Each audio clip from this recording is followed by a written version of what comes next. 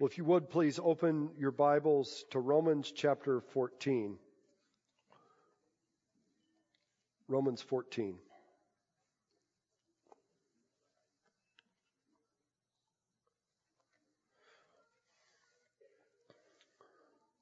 We have 3 more weeks in Romans.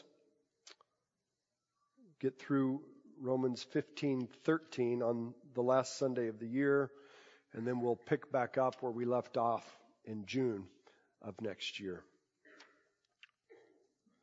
I'm sure most of you are familiar with the Hippocratic Oath, an ethical oath taken by physicians for centuries. A commitment to do what?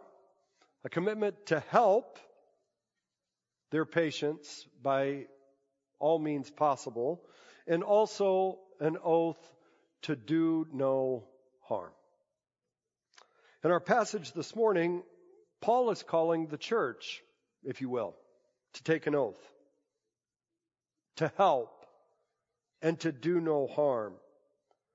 It's not an ethic that pertains to medicine. It's an ethic that pertains to our life together in the church, very specifically to the way that we exercise our Christian freedom on third-level issues that we talked about last week. If you missed that sermon, I'm not going to cover that ground again. You can go back and listen to that.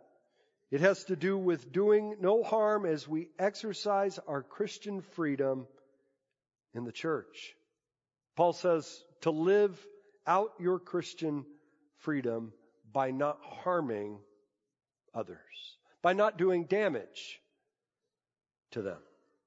But this call to not harm, to do no damage, we need to understand it, situate it, if you will, within the larger issue that was at play in the church at Rome, the issue of division. The big issue in the church at Rome was division between Jewish Christians and Gentile Christians. We've said it before, but it may bear repeating again today. The historical context is that there were a number of Jews, even though a small number, but a number of Jews in the church who had only recently returned to Rome after being exiled from Rome by the emperor. And now they're back in Rome, but not only that, they're back in church after being gone for some time. And now that they're back in church, a tension between Jews and Gentiles becomes quite plain. A tension that is so bad that they can't even come together and eat a meal together. Get this picture in your mind. They're in the fellowship hall, if they had fellowship halls in those days. But there's no fellowship in the hall. And one of the reasons that is the case is because they can't even agree about what it is that they are going to eat at this potluck that they are having in the fellowship hall. The Gentile Christians, on one side of the room, they took Jesus' teaching at face value. They believed all foods were clean, and therefore they had no misgivings about eating meat or drinking wine. Paul calls them the strong. But the Jewish Christians, this minority in the church who had only recently come back into this church, they were still hung up on dietary restrictions within the Mosaic Law. They had no confidence that it was okay to eat meat and to drink wine. Paul calls them the weak. This tension between Jews and Gentiles that becomes so clear to us when we get to Romans 14, as we look back and think of all that we've seen so far in this book, we see that this tension, that it has been below the surface throughout Paul's whole letter. I mean, think of the way the book begins. It's about the gospel of God. And what does Paul teach us about the gospel? It is the power of God for salvation for everyone who believes, both Jew and Greek. And then what does he do as he progresses in his exposition of the gospel? He makes it very clear that both Jew and Greek are in desperate need of the gospel because they are both sinners who will certainly face the wrath and the judgment of God apart from Christ. But not only that, both Jew and Gentile are made right with God through faith in Jesus Christ, Him and Him alone. Paul has been working so hard in this letter to show us that the ground is level at the foot of the cross. He's been working so hard to show that in Christ, despite the differences between Jews and Gentiles, or different backgrounds, or different preferences, despite the differences between us and the church, that we are in fact one in Christ.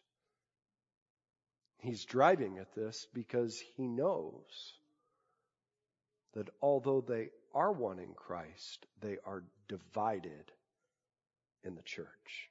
The strong, they're on that one side of the fellowship hall with their pork chops and their Cabernet, while the weak are on the other side with their matzah bread.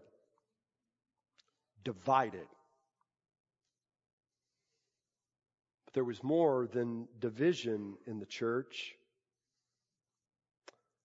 Paul sees a real danger that is present here of the strong Christians doing harm, doing damage to the faith of the weak Jewish Christians. And so, on our passage this morning, he makes a direct appeal to the strong. It's as if he's saying, if there's going to be peace in this church, the strong will need to make the first move.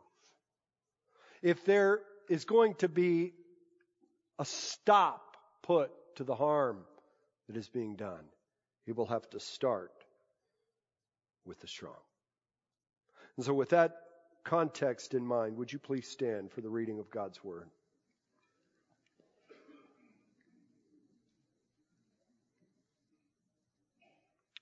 Beginning in verse 13. Therefore, he's picking up on what he said in verses 1 to 12, summarizing it, concluding this thought. Therefore, let us not pass judgment on one another any longer, but rather decide never to put a stumbling block or hindrance in the way of a brother. I know and am persuaded in the Lord Jesus that nothing is unclean in itself, but it is unclean for anyone who thinks it's unclean. For if your brother is grieved by what you eat, you're no longer walking in love. By what you eat, do not destroy the one for whom Christ died. So do not let what you regard as good be spoken of as evil, for the kingdom of God is not a matter of eating and drinking, but of righteousness and peace and joy in the Holy Spirit. Whoever thus serves Christ is acceptable to God and approved by men. So then, let us pursue what makes for peace and for mutual upbuilding. Do not, for the sake of food, destroy the work of God. Everything is indeed clean, but it is wrong for anyone to make another stumble by what he eats. It is good not to eat meat or drink wine or do anything that causes your brother to stumble. The faith that you have, keep it between yourself and God. Blessed is the one who has no reason to pass judgment on himself for what he approves. But whoever has doubts is condemned if he eat, because the eating is not done from faith. For whatever does not proceed from faith is sin. This is the word of the Lord. You may be seated. This passage is divided into 3 parts. There are a lot of commands, but there are 3 commands that emerge or rise up to the top that help give cohesion to the passage. The first is this overarching command to do no harm in verses 13 to 15. But then the next 2 commands, they help us begin to understand how to apply this command in the life of the church. So 3 main commands that I want to highlight. Let's begin with the first in verses 13 to 15. This is how I would summarize it. Don't let your freedom harm your brother or your sister's faith. Your freedom on these 3rd level issues with food and drink here, don't exercise that freedom in such a way that it does harm to one another's faith or to the weaker brother's faith in the church. The first part of verse 13 is a summary of what we learned last week. Therefore, let us not pass judgment on one another any longer. So he's tying up where he's been. We're not going to look down on weaker brothers and sisters in the Christ, in the church, who don't hold to the views that we do. We're also not going to be judgmental. The weak are not going to be judgmental towards the strong. Neither of us are to pass judgment on one another on 3rd level issues because it causes division. That's 13a, the first part of the verse. But then in the next part of the verse, he transitions and he uses a play on words. The word decide is from the same Greek word as judge. So he's saying, don't judge one another, but instead make a different kind of judgment. Decide that you will never cause your brother or your sister to stumble. And how would the strong make the weak stumble? I think it is by somehow, Paul's not clear how, but somehow pressuring them, maybe with their words or maybe with their example, but somehow pressuring them to violate their conscience. Look at verse 14. He says, I know and I'm persuaded in the Lord Jesus that nothing is unclean in itself, but it is unclean for anyone who thinks it is unclean. So here Paul, I believe, is appealing to a person's conscience. If a person believes something is wrong, that's their conscience speaking, and to go against conscience is to sin. In fact, verse 23 says, whatever doesn't proceed from faith is sin. So if you believe something is wrong and do it anyway, you are sinning in what you are doing. So how would the strong lead the weak to violate their conscience? In this situation, like I said, I think it would be through pressuring them, through words or example, to come on over here and eat these pork chops that we have. Have a glass of wine. I mean, everybody here is doing it. I mean, keep in mind, this everyone is doing it doesn't just apply to the party on Friday night. Here it is being applied to something that happens in church. Calling somebody to act against their conscience, it's harmful. And we shouldn't do it. At this point, I think it's important to make a qualification about our conscience. Paul is not saying that our conscience is an infallible guide. He is saying that it's a guide and that it's good, but he's not saying that it's an infallible guide. It's not as though he is saying what Jiminy Cricket says in Pinocchio, always let your conscience be your guide. For example, if your conscience is leading you to do something, or prompting you to do something that is clearly prohibited in God's Word, you shouldn't let your conscience guide you on this point. I think this is an issue in our day. I think it's right. I'm fine with it. So therefore, I'll go with it. But friends, if your conscience is telling you to do something wrong, that's not right. In other words, your conscience can't make something that is wrong right. For example, if your conscience says, I'm okay with sleeping with my girlfriend outside of marriage, that doesn't make it right. God's Word is clear that it is wrong. This is the way one pastor puts it. Your conscience can't make something that's wrong right, but it can make something that is right wrong. And that was the issue at the Church of Rome with the weak eating meat. There was nothing inherently wrong with it, but the weak thought it was wrong, and so therefore for them to eat it was wrong. And so it was wrong for the strong to lead the weak to stumble, to cause them to violate their conscience. This was doing them harm. In fact, Paul uses stronger language than that. He says it was destroying them. Look at verse 15.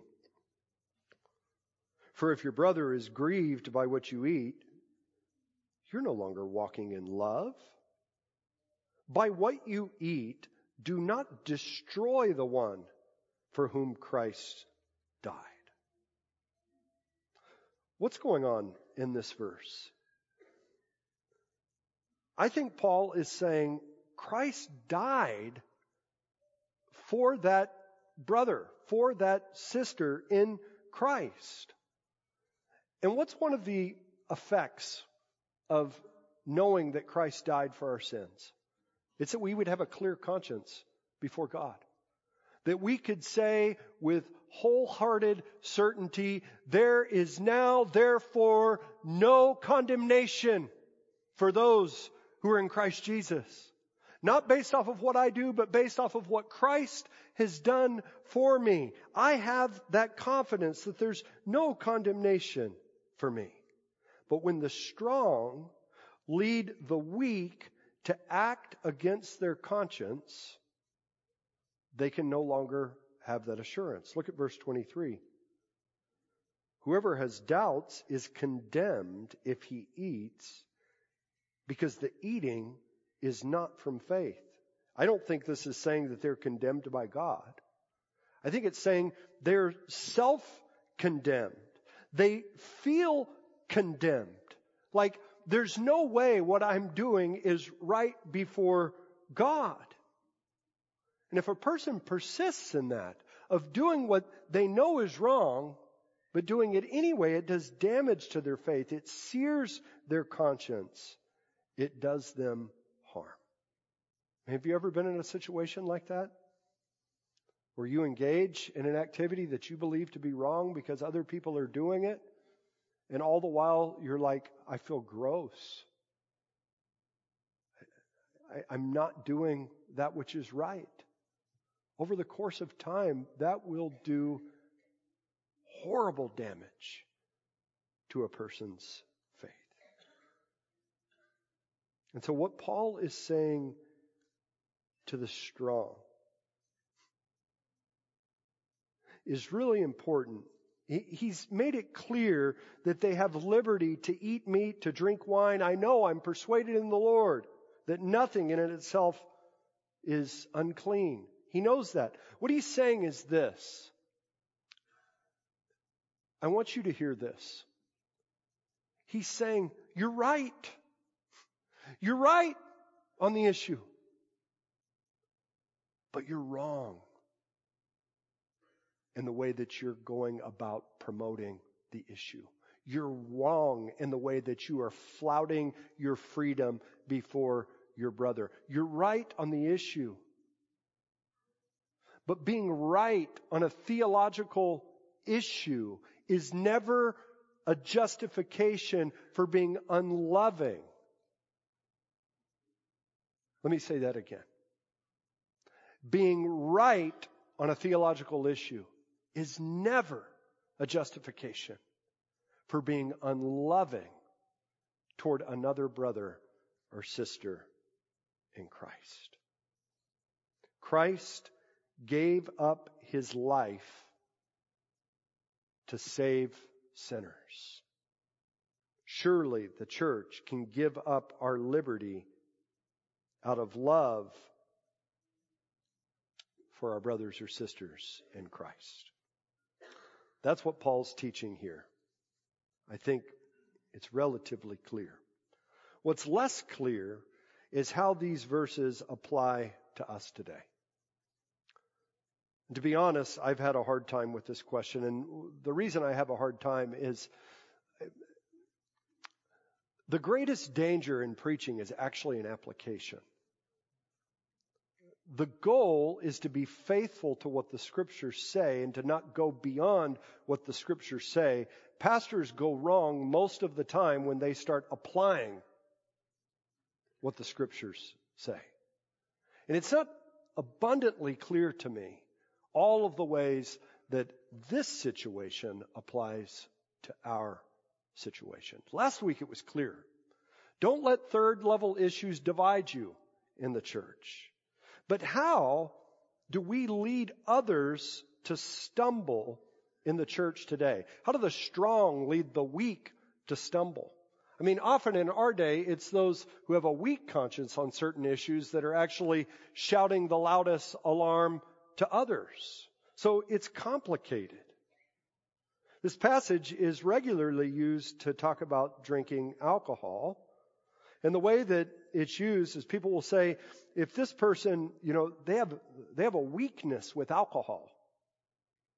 Therefore, we shouldn't drink around them. I mean, they may end up getting drunk. They may fall off the wagon and end up back in alcoholism. And I would agree with that we should give deference to people who struggle with alcohol in the way that we may use it.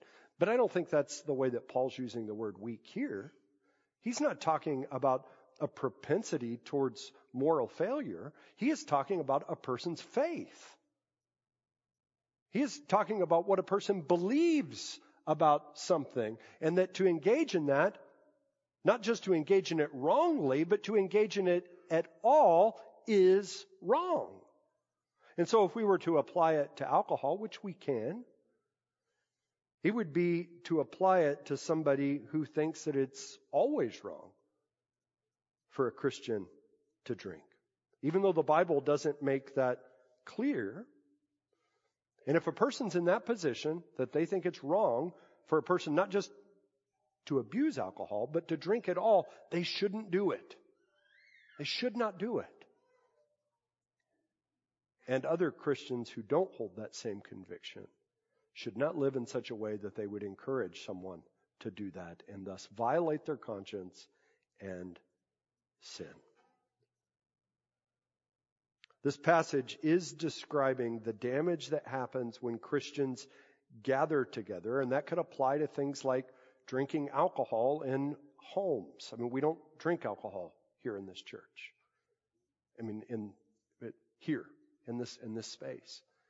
But I think the main thing Paul is talking about is the things that divide us when we gather for worship. And so the question is still lingering in my mind. How does this principle apply to that? Maybe you have some ideas. Maybe you can talk about that in your community groups or over lunch with your family.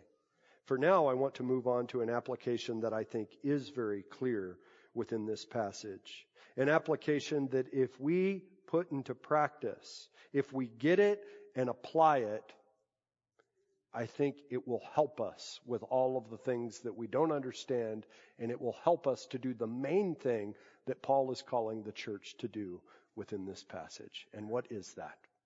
It is to prioritize kingdom priorities. To make the main thing the main thing. Look at verse 16. A little background on this point. He says, so do not let what you regard as good be spoken of as evil.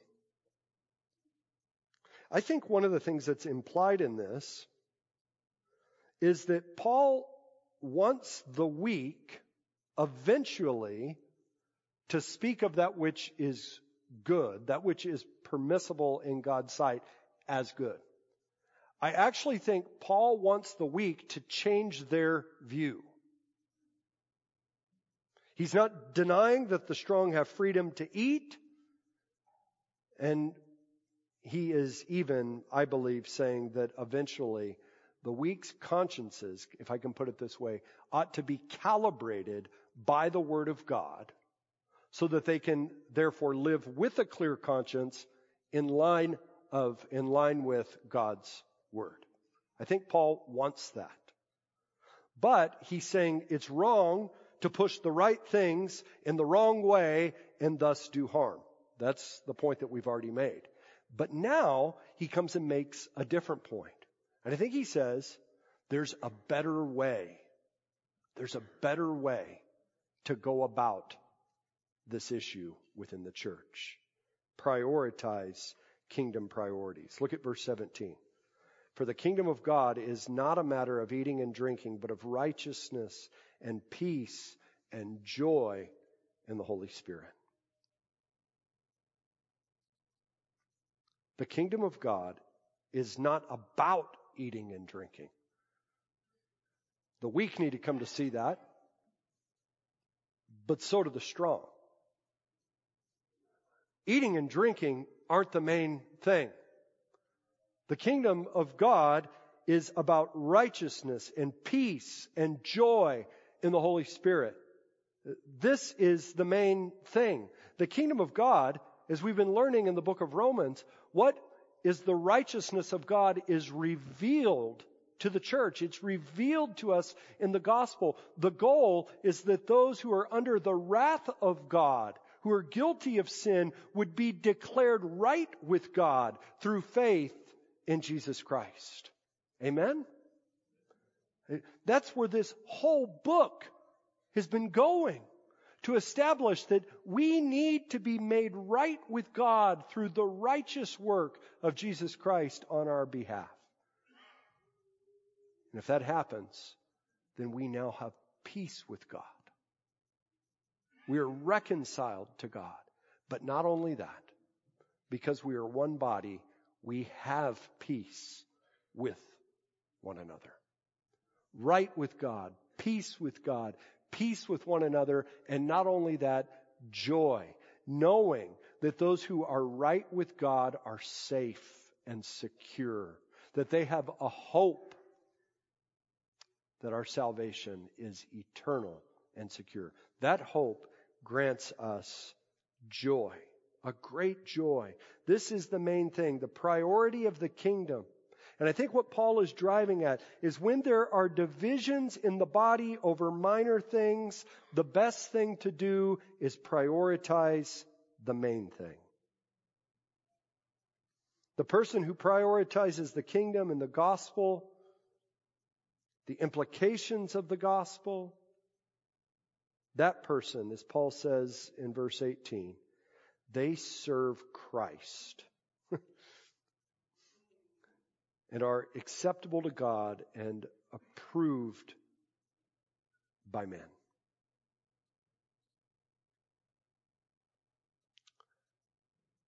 That's the thing. What should our life be about in view of God's mercies? A life fully surrendered to God. If we have been saved from the slavery of sin, what should our life be about? Service unto Christ. And when we prioritize service to Christ, we're acceptable to God, but we will also be acceptable in the eyes or approved by others.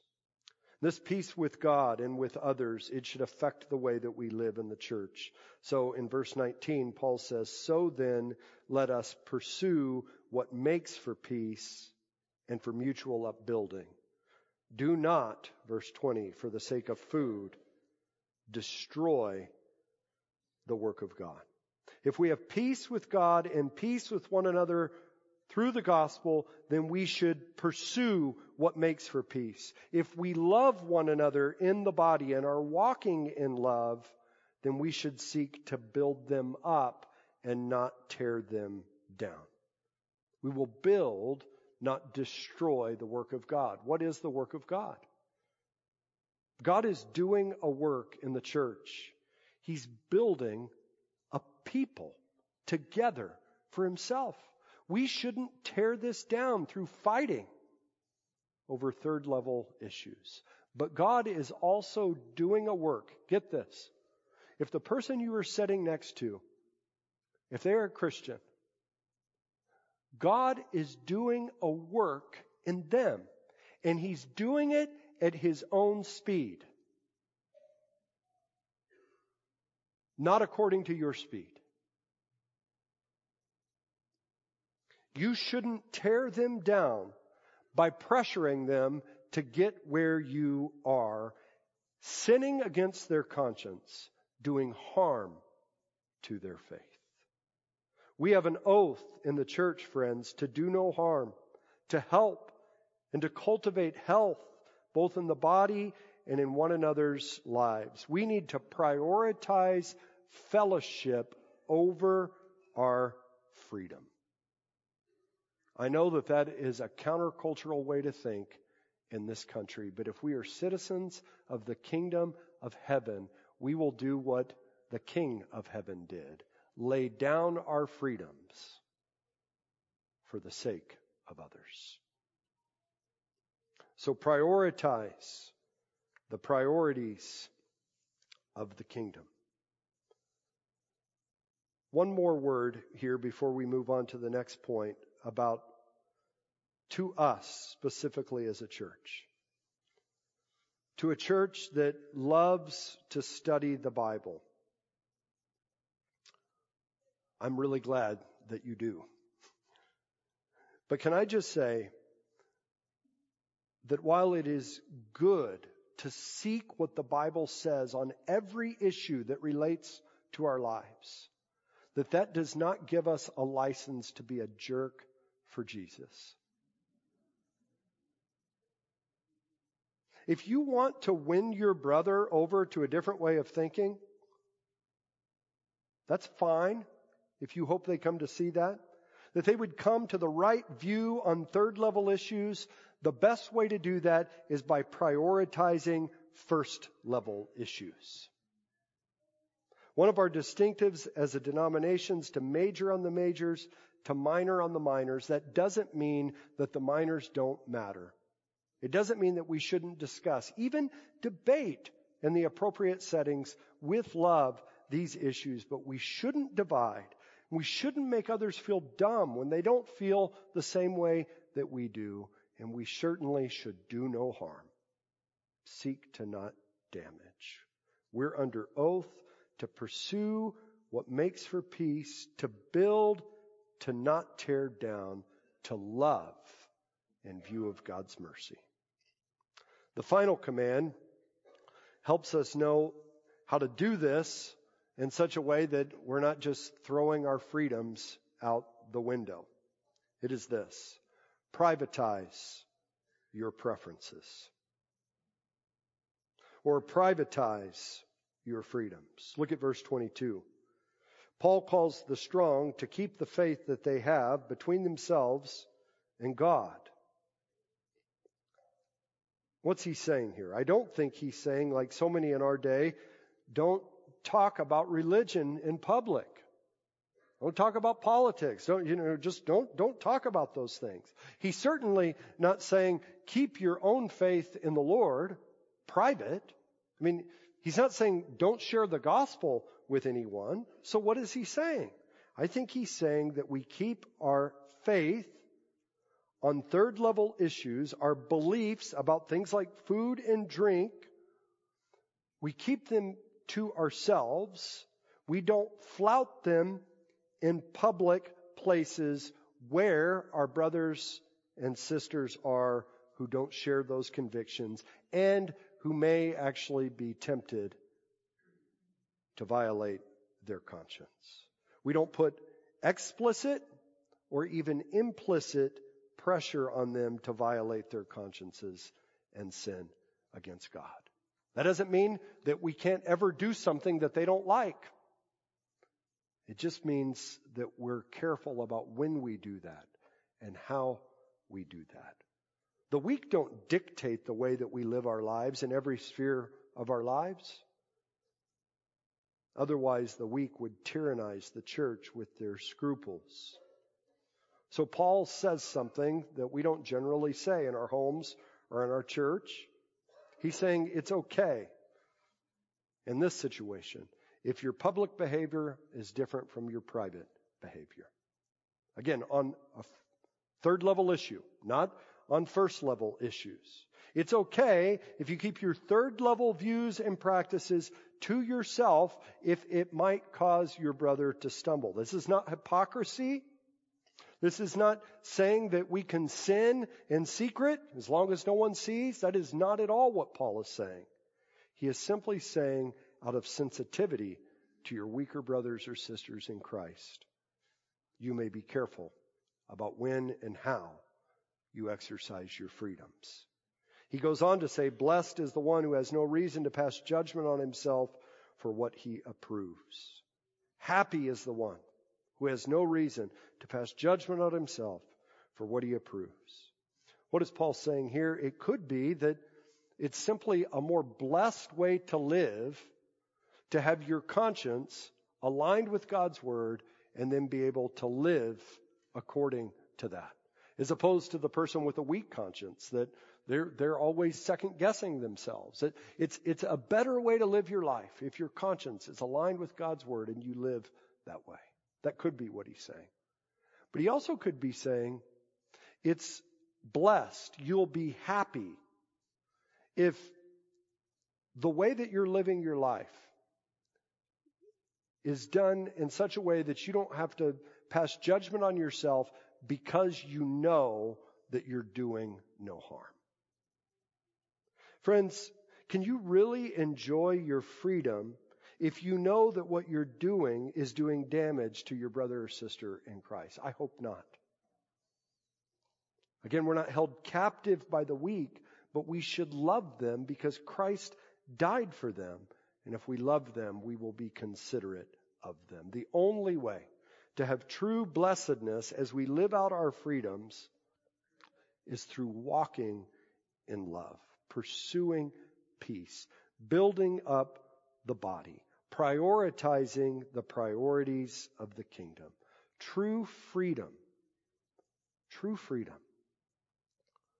will serve Christ and will serve one another within the body of Christ. A life of worship to God in view of God's mercies is a life of love. This passage is just teaching us in a very concrete way, even though it's hard to understand all of it, it's teaching us the repeated theme of how to love one another in the body.